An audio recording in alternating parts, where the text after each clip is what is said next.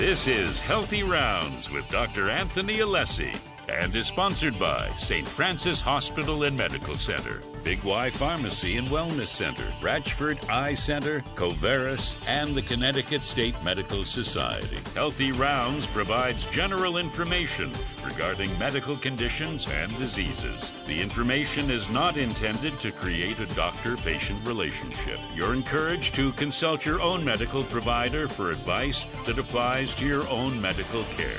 And now, Dr. Anthony Alessi on WTIC News Talk 1080 and WTIC.com. Welcome to Healthy Rounds, the show that provides you with up-to-date medical information, and we answer all of your health questions. I'm your host, Dr. Anthony Alessi, and welcome to the program today. Today's one of those great days. You know, school's starting to go back, summer's winding down, and our guest in the studio will be Dr. Mary Gina Ratchford. Dr. Ratchford is an ophthalmologist. She's a medical doctor specializing in diseases of the eye. And by way of full disclosure, she's my eye doctor. And when I moved to this area, met Dr. Ratchford, and she runs such a wonderful office at the Ratchford Eye Center. So she's going to be in here chatting with us a little bit about diseases of the eye, and we're going to take questions from everyone. I'm going to give you the numbers now, and then I'll give you them periodically. It's 860-522-9842 and 1-800-966-9842. This day in medicine, August 26, 1842, Dr. Heinrich Quincke was born. Dr. Quincke is an interesting name because he is the first person to perform lumbar puncture. He designed the equipment and performed a lumbar puncture, also known as a spinal tap, the much dreaded spinal tap. When people hear that word, they grimace immediately. It is not what it seems to be, in the sense that it is not a very painful test to be done. Today, we do the same test Dr. Quincke was doing back in the 1800s. And essentially, it's a way of extracting spinal fluid that surrounds the brain and spinal cord to do studies on it to find out if there's infection, inflammation, or what may be going on. It's a real, true link to the brain. And it's interesting because we still do it the same way. Now, techniques have gotten better. The instrument, the needle that's used, has gotten better from that standpoint. But basically, it is the same procedure. One thing we do now that causes a lot less discomfort is we do it under fluoroscopy often. So with X-ray guidance, you can actually see exactly where to place the needle, allowing you to use a much smaller needle to do it and less chance of discomfort. So we celebrate Dr. Quincke's birthday today, and we remember the fact that here was this German physician who came up with a technique that is still very relevant in seeing patients with neurologic problems today. On last week's show, we had Dr. Samantha Scarnio. And Dr. Scarnio, we talked about health protocols in scholastic sports, and specifically sudden death in sports. My column this week in the Norwich Bulletin was about that, and specifically about the state of Connecticut rating only 38th out of 51 states and the District of Columbia surveyed in terms of having protocols in place for emergencies in sports, whether they be cardiac, neurologic, or heat-related. Ironically, on the same day that my article was published, my alma mater, Mount St. Michael, had a tragedy in that a young man trying out for the football team collapsed and died on the field. Right away, everyone rushes to judgment, and what was interesting was that in this circumstance, we do not know the cause of death of the young athlete, but here they were working out early in the morning, the coolest part of the day, shorts and T-shirts, no pads, just running, and a young man suddenly collapses. So we still don't know that, but these tragedies happen in sports. Have they always happened? Yes. Are we seeing more of it now? Probably, because we have so many more people participating in sports. But again, for parents, keep in mind, get out there, and when you're looking for an organization or a school for your child to participate in sports in, make sure they have emergency action plans. Make sure there is a defibrillator present on the field for practice and for games. These are key items that you need to really pay attention to. And the other things we talked about were some of the signs of concussion. Actually, just got published. UConn had me do a quick Facebook Live interview. And if you go on Facebook Live under UConn, you get to see that. One of my pet discussions, as people know, the regular listeners, is vaccination. Well, it's interesting because we have those people who say, I'm not going to have my children vaccinated, which is, I even hate to use the word, but it's stupid. It's just foolish. Well, the data are showing that we're winning. Our side is winning. More and more young people are getting vaccinated. And that means their childhood vaccinations and the vaccination for the human papillomavirus, HPV. The interesting thing in an article published this week was that the HPV, the human papillomavirus vaccination, lags others in terms of its readiness to be used, in terms of people being willing to have their teenage child receive this vaccination. I'm always told or asked from people, and they comment, when are we going to find a cure for cancer? Well, folks, we have. It's called the vaccination. The HPV vaccination has been proven unequivocally to avoid certain forms of cancer in young men and women, specifically cervical cancer in young women and certain cancers in young men. That's why our teenage children get vaccinated. So what's the argument against it? I think it's denial more than anything, and that's what most of the experts do. I think people do not want to think that their teenage child might be sexually active. Well, wake up, folks, and face reality. And one of the realities is we need to put a dent in the frequency of cancer in this country, and we have at least one tool to do that in the form of a vaccination.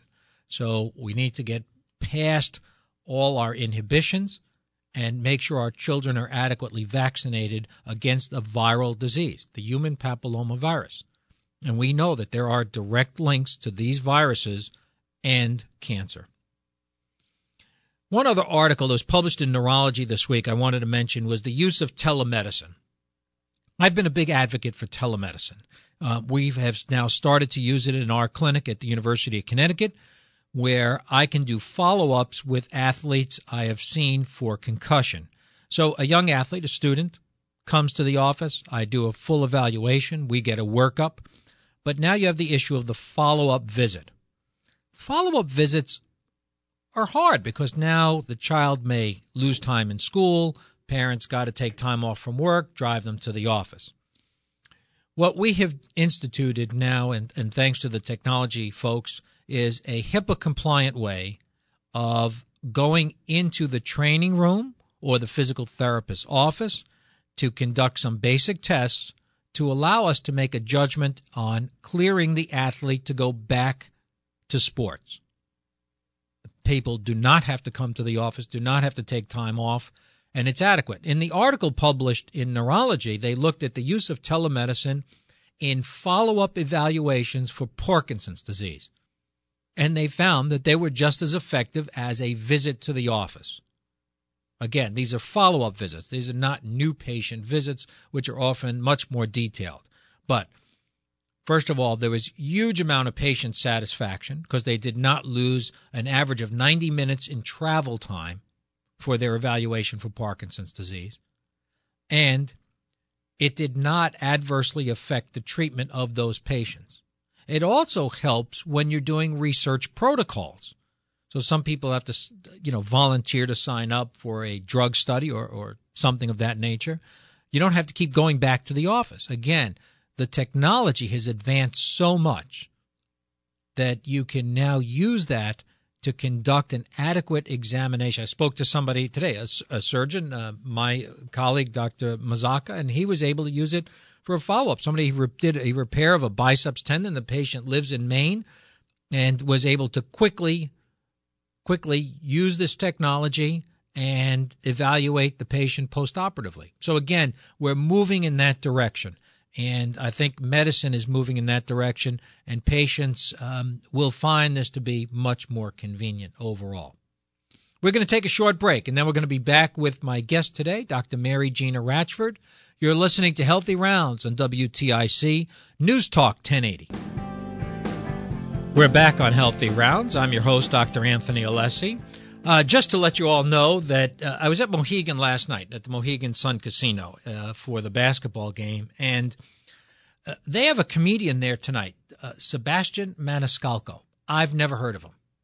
But the vice president of entertainment, Tom Cantone, who's been a guest on our program, said, you can't believe this. This fellow has sold out the arena. That's 10,000 seats, and he's performing in the round to get that. Not a lot of performers do that. So I've never heard of this comedian, but apparently he has a huge following. So I was directed to go to YouTube and look at his stuff. And I have to tell you, folks, this is a funny man. Especially it's ethnic humor. It's, from what I could tell, pretty clean humor. And it was just summed up a lot of the things as we were growing up, whether you be Italian or other ethnic group, how we responded to the doorbell ringing. It was a moment of glee. Now it's a moment of suspicion, to say the least. I want to welcome my guest today, who's with us, Dr. Mary Gina Ratchford. Dr. Ratchford is an ophthalmologist. She is the director of the Ratchford Eye Center in Berlin. And Mary Gina, welcome. Oh, thank you for having me again. It's really great to have you here.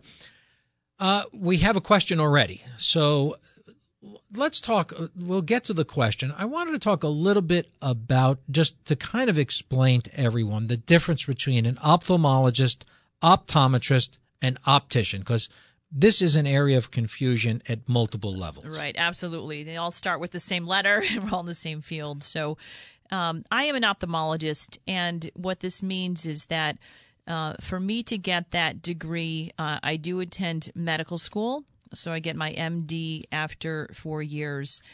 And then after that, we do specific training through our internship and residency programs to learn about diseases of the eye, both medical and surgical. And then beyond that, one can complete a fellowship in one of the subspecialties of ophthalmology. And if the eye is only the size of a walnut, and even that, there's many specialties. So they're more about the surgical treatment of either retinal diseases, glaucoma, comprehensive general ophthalmology. Now, an optometrist does also go through years of training. However, they do not treat surgical diseases of the eye. Their main focus is glasses, contact lens, healthy eye exams. They can treat some medical diseases of the eye, but their primary focus is primary eye care. And then an optician, those are the folks that will help fit you with glasses. And again, they're not just the style folks. They do know about the optics of the eye, the different technology that goes in with glasses these days. And so they have their own training. So basically the difference is the MD is the most comprehensive with the years of training, followed by the optometrists who can treat, general diseases of the eye, but mainly are the folks that will look at your healthy eye and fit you with glasses or contact lenses. Thank you for that explanation. I think let's grab the question right now. We have Danny from Glastonbury's on the line. Danny, welcome to the show. Hi, Doctor.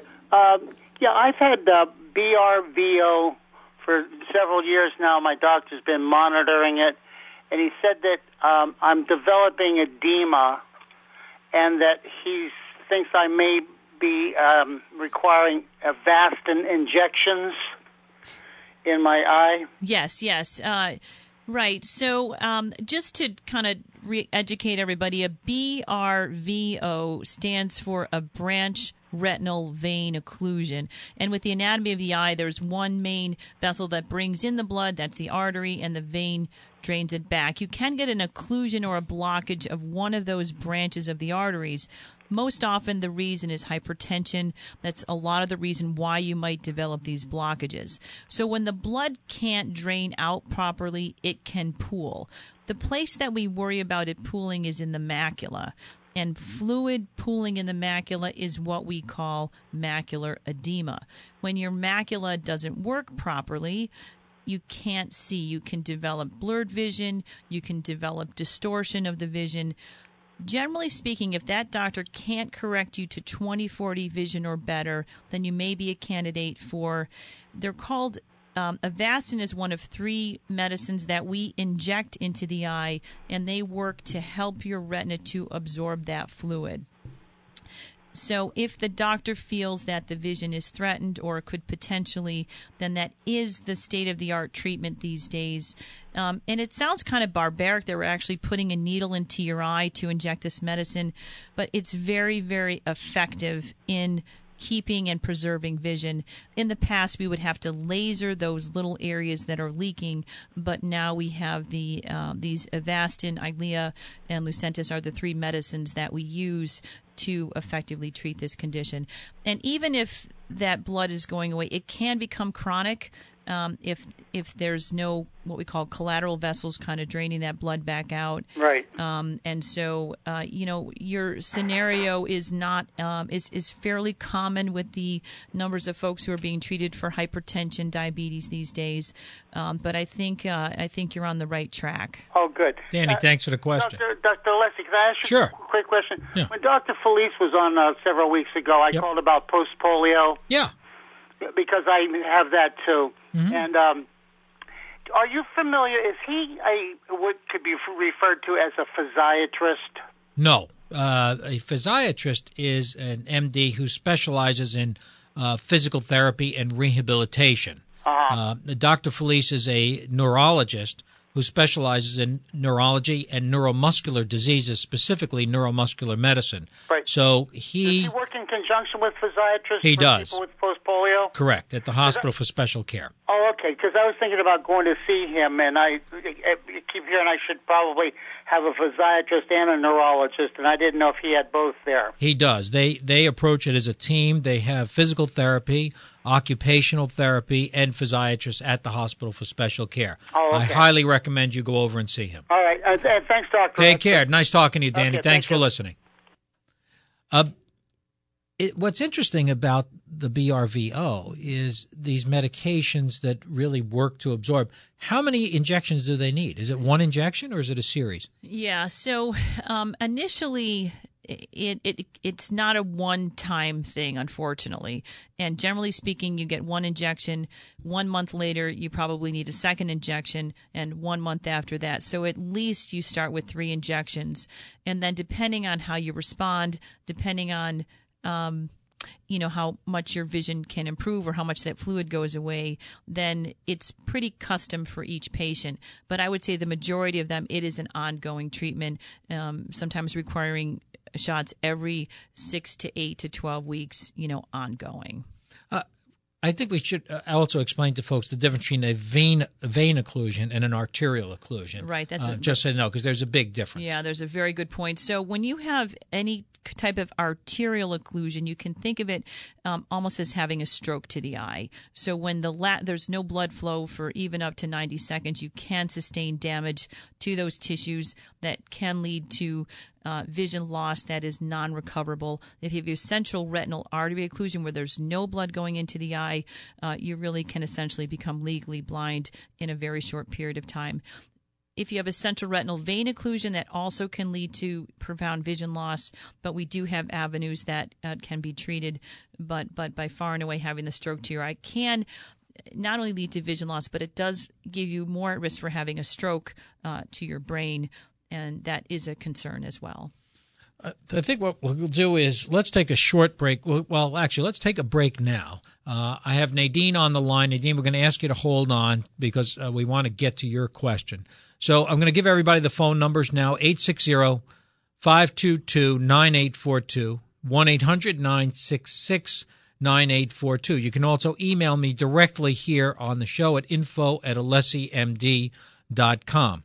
We're going to take a break, then we're going to be back answering questions, and we're going to talk about some new innovations in treatment of diseases of the eye. Our guest today is Dr. Mary Gina Ratchford, and you're listening to Healthy Rounds on WTIC News Talk 1080. We're back on Healthy Rounds. I'm your host, Dr. Anthony Alessi, and today we're visiting with Dr. Mary Gina Ratchford of the Ratchford Eye Center. just so everybody has the information. The Ratchford Eye Center is in Berlin. It's 860-829-8939, correct? That's right. Got that right? Okay. That's the phone number to reach Dr. Ratchford and her entire group, who are just absolutely wonderful. Great office. Here's what they stay on time. All right, that's what I look for in an office, and that's what mostly we stay on time. That's what I push for. Okay, but with that, and we have questions backing up. Mary Jean, just so we give everybody kind of a basis to work off of. Let's talk about a little bit of basic eye anatomy. Sure. Because we're going to be talking about retinopathy, cataracts, things like that. Can we just go over for everyone so they understand the lens and retina and what everything does? Yeah. I think the easiest way to think about it is the structures in the front of the eye and the structures in the back of the eye. The structures in the front of the eye include the tears, the cornea, the lens. The iris is that, the dark part that has the pupil. But all those structures essentially are responsible for focusing light onto the back of the eye. And in the back of the eye, you have the optic nerve, which carries that information to the brain, and the retina, which absorbs the light. There is a specialized portion of the retina called the macula, and I'm very glad that I didn't get that many calls about people looking at the eclipse without their glasses on. We're going to get to that. I would applaud those. The public service message, I think, got out there. I think I had 2 calls, and nobody came up with any retinopathy, luckily. But the macula is a very specialized part of the eye that is responsible for that fine, detailed vision. So we've got the cornea, the iris, the lens, focusing light onto the back of the eye. The blood vessels, with the last patient with the vein occlusion, also provide blood there, but the macula, retina, and the optic nerve. All right, with that, now that we've gotten the basic anatomy out of the way, we're going to take Nadine's question. Nadine's calling in from Longmeadow. Nadine, welcome to the show. Hi, thank you very much. So the question I have is, I have a relative I'm responsible for who our understanding is has both issues with macular edema / retinopathy and cataracts. Okay. Our understanding was that we should attack the retinopathy and macular edema issue first, because something about if we did the cataracts first, the retinopathy could get worse. And I guess so my question about that is, if we do the edema / retinopathy, because I know the recommendation was to go for those shots in the eye, as you had recommended, is there some kind of time frame or something that you look for to be able to know, like, hey, we can go from the one procedure to the other? Yeah, that's a very, very good question, because as our Nadine, I'm going to hang up, and then we're going to answer the question. Sound good? Sure. All right. Thank you. Yeah, thank you, Nadine. So this is a common occurrence these days, because as folks get older, they can develop the retinopathy and macular edema, either related to diabetes, vein occlusion, either central or branch. And then, of course, as you get older, you naturally develop a cataract, which is a cloudiness of the lens of the eye. But absolutely, we do address that macular edema first. And simply because when we do a cataract operation, no matter when you make an incision, there's inflammatory mediators that are produced. And those inflammatory mediators can contribute to macular edema. So it's almost like adding insult to injury. And that's just the natural process that occurs whenever you make an incision. So if we can manage that edema as best we can with the injections and then do the cataract surgery, it minimizes the risk of additional edema. There is a time frame. We generally like to time the injections, and this is where the retina specialists work with the cataract surgeon, that we like to operate when that medicine is at its peak effect, which is generally 2 weeks after the injection. And so there is a little bit of coordination there. But absolutely, the retinopathy and the edema should be addressed before the cataract surgery is performed. That's a really interesting combination of problems. I didn't realize how. Yeah, because you're going to get a cataract just as you age, and then having a comorbid, having another disease on top of it, you do have to, kind of think of treating them, together. So the timing can become important in this situation. We have Vanessa from Cheshire. Vanessa, welcome to the program. Hi, how are you? Okay, you have a question? Yes, I'm suffering from adult strabismus, also known as adult cross-eyedness. It started about 3 years ago, and I'm really on the fence about getting surgery or staying with my glasses because I have a very heavy nearsightedness prescription, and I have prisms in both lenses. Yeah. All right. Vanessa, we're going to hang up, and then we're going to answer your question. Thank you. Sure. Thank you. Yeah, thank you, Vanessa. Yeah, I can understand your concern. So double vision can happen from all sorts of reasons. If you have a muscle imbalance that can lead to double vision, either vertical or horizontal, where your eyes just don't want to work together. We can put a prism in a glass, which can help keep your eyes together. However, there is a limit practically as to how much prism we can put in a pair of glasses, because they can become heavy and cumbersome and give you some peripheral distortion. So generally, if you have 10 diopters of prism or less, that can be acceptable in a pair of glasses. But when you get up to the 12 and the 15, often eye muscle surgery can be a successful outcome in that it can reduce the double vision and get you in a more practical set of glasses. There are doctors that specialize in this kind of surgery. They're generally in the pediatric world because that's where most of the strabismus surgery is performed. But there is a practical limit as to how much prism that you can get in a pair of glasses, and then surgery, can be another option. Do you recommend surgery in those situations? I think if the double vision is preventing you from driving safely on the road, from reading, from holding on the job, then sometimes it's necessary to do. Glasses, are also a good option, and again, it's sort of that risk-benefit analysis where there's no risk to having a pair of glasses on your face, but there can be cumbersome if you have a lot of prism on top of a strong prescription. Great question.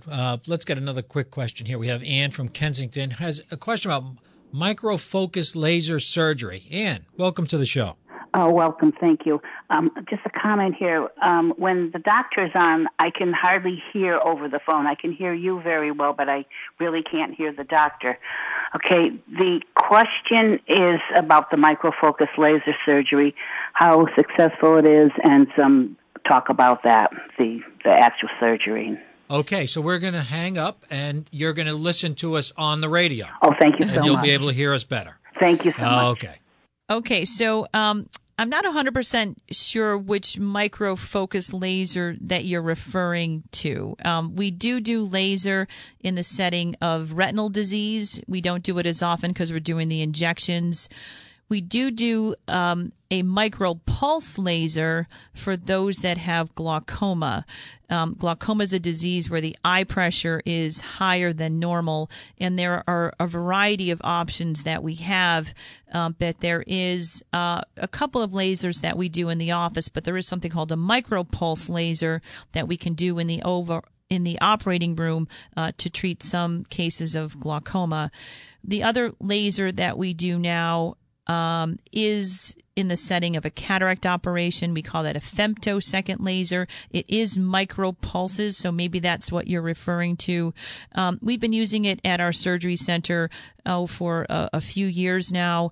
It's a safe procedure.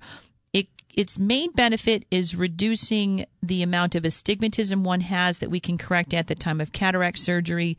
It also can soften up very dense cataracts so that they're not as difficult to remove. But yes, I think it's really many of the surgeons in this area do use that at the time of cataract surgery. So if you're have a cataract and you're looking to that, then perhaps your doctor can kind of go over the pros and cons of that particular procedure in your particular eye to see if you would benefit from that new technology. It's very interesting. I wasn't even aware of this micropulse laser. Fewer complications, I'm assuming. With the micropulse. For the glaucoma or for the cataracts? Both. So the micropulse laser for glaucoma. So generally with glaucoma, it's a problem with pressure. A lot of our efforts with our eye drops are helped to improve the outflow, to improve the fluid as it drains out of the eye. But there is a limit as to how much medications can work. We have more extensive surgery in the form of trabeculectomy and aqueous shunt devices that also can help the outflow. So this micropulse laser kind of fits in the middle where maybe you don't need quite the extensive surgery, but the drops aren't working so well. And what it does is it reduces the cells that produce fluid with the laser as a way to lower the pressure. So we don't use it in early stages of glaucoma. We don't use it in folks who can tolerate an eye drop. We may, again, use it in the patient who may not need an extensive operation for glaucoma, but we're looking for better pressure control. So interesting. We're going to take a short break because we're going for a new record here because I've got questions backed up. So we're going to grab a short break, then get back to Scott and Kay with their questions. You're listening to Healthy Rounds on WTIC News Talk 1080.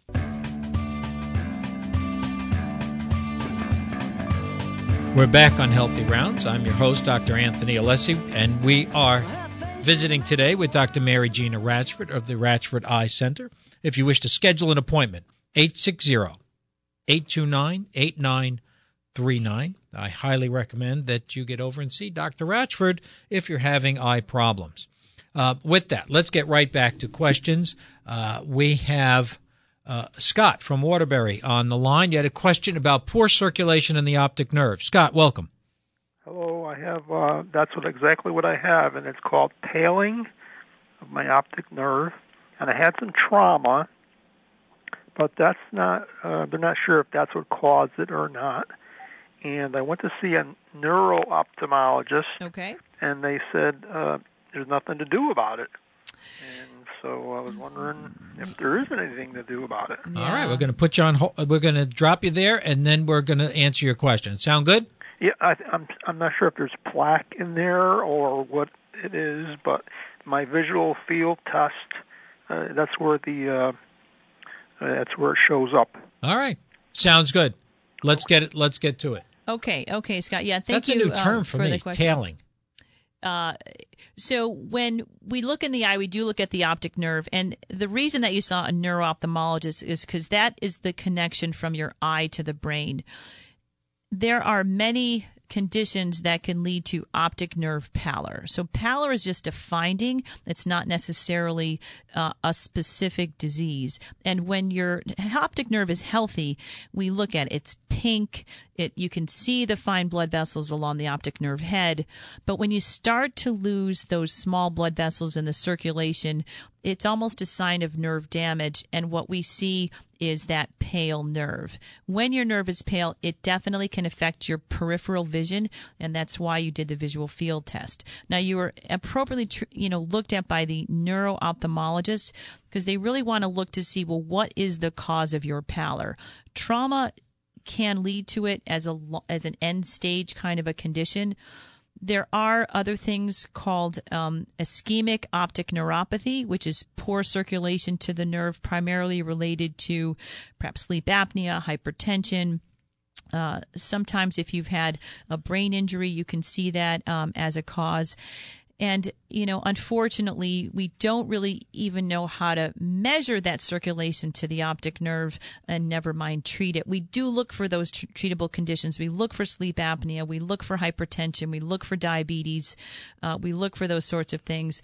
We can measure the eye pressure. End-stage glaucoma can also lead to nerve pallor, so that is one thing we can measure and treat is lowering the pressure. But I'm sure the neuro-ophthalmologist put you through a battery of tests to try to identify those treatable causes. But sometimes we can't tell you exactly why it happened because, again, it's a late-stage finding. And also, unfortunately, there are really no good treatment options once that damage is done. And so important to have a visual field test to really get an idea of where that spot is and where you're missing vision. Right, absolutely. And those of my patients who have taken the visual field, it's not the most fun test to take. You have to sit in a chair and you have to put your head in this bowl, and they cover one eye and they present lights, and you press a button when you see the light flash in the periphery. The test takes anywhere from 3 to 5 minutes, no needles or anything, but it really can get a lot of information about the neurologic aspect of your vision and your eye.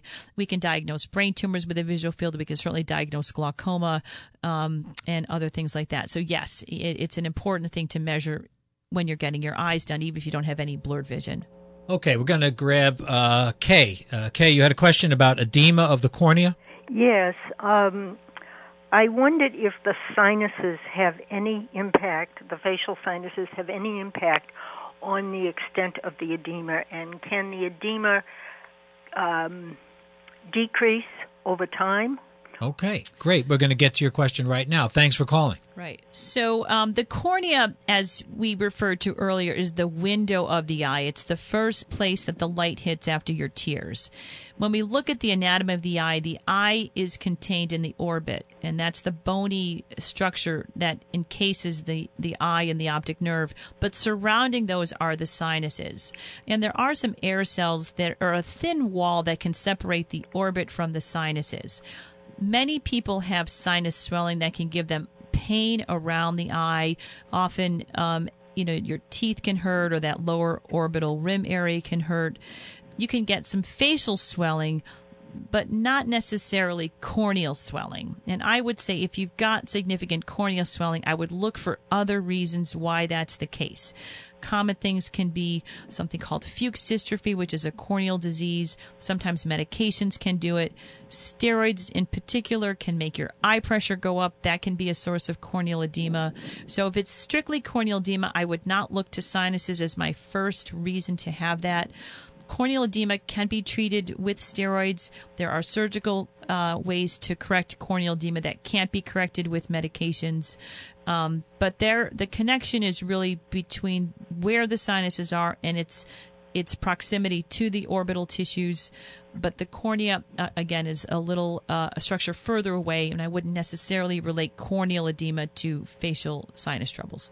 Great question. May I ask another question? Sure. A cornea transplant was recommended, and I have decided I don't want that. Now, cataracts are developing. Can cataracts be removed even though you have the edema of the cornea? If you've got mild corneal edema, yes, the cataracts can be removed. Sometimes the corneal edema can worsen even after an uncomplicated cataract surgery, and in that case, then the transplant may be the only way to get your vision better. Thank you, Kay. Thank you very much. Thank you. Last question. We lost. Linda had a question about depth perception in Alzheimer's disease. And what do we know about that? I mean, it's not something I thought of, and I treat a lot of patients with Alzheimer's this may disease. be so when one has Alzheimer's, obviously there's trouble with processing information. And if you look at the visual pathways in the brain, they are extensive. It's not just the optic nerve connecting to the visual cortex. There are all kinds of other pathways that can be affected, including eye muscle movements. And so I would certainly, I could understand why someone might have trouble with depth perception just based on perhaps some of the way that the visual information gets processed in one who has an organic brain disease. Well, Dr. Ratchford, thank you for your time today. This has been exhausting, actually. I don't usually get this many calls. I think we set a new record for calls, but all of them were excellent calls. And thank you for everything you do and your support of our program so that we can get health information out to folks. Oh, thank you so much for having me. And for everyone to know, if you need to get in touch with Dr. Ratchford, it's 860-829-8939. Jeff Chandler is in charge of sales and marketing for Healthy Rounds. Mike Okel has been on the board today. Next week, we're going to be chatting with several local charities about some of the good things going on in our community. Next up on WTIC is Garden Talk with Len. Please remember, help save lives. You can do that today by becoming an organ, eye, and tissue donor. Just go to registerme.org. Until next week, please stay healthy. This has been Healthy Rounds with Dr. Anthony Alessi and is sponsored by St. Francis Hospital and Medical Center, Big Y Pharmacy and Wellness Center, Ratchford Eye Center, Coveris, and the Connecticut State Medical Society. Be sure to tune in next Saturday morning at 11 for more Healthy Rounds on WTIC, News Talk 1080, and WTIC.com. Until then, stay well.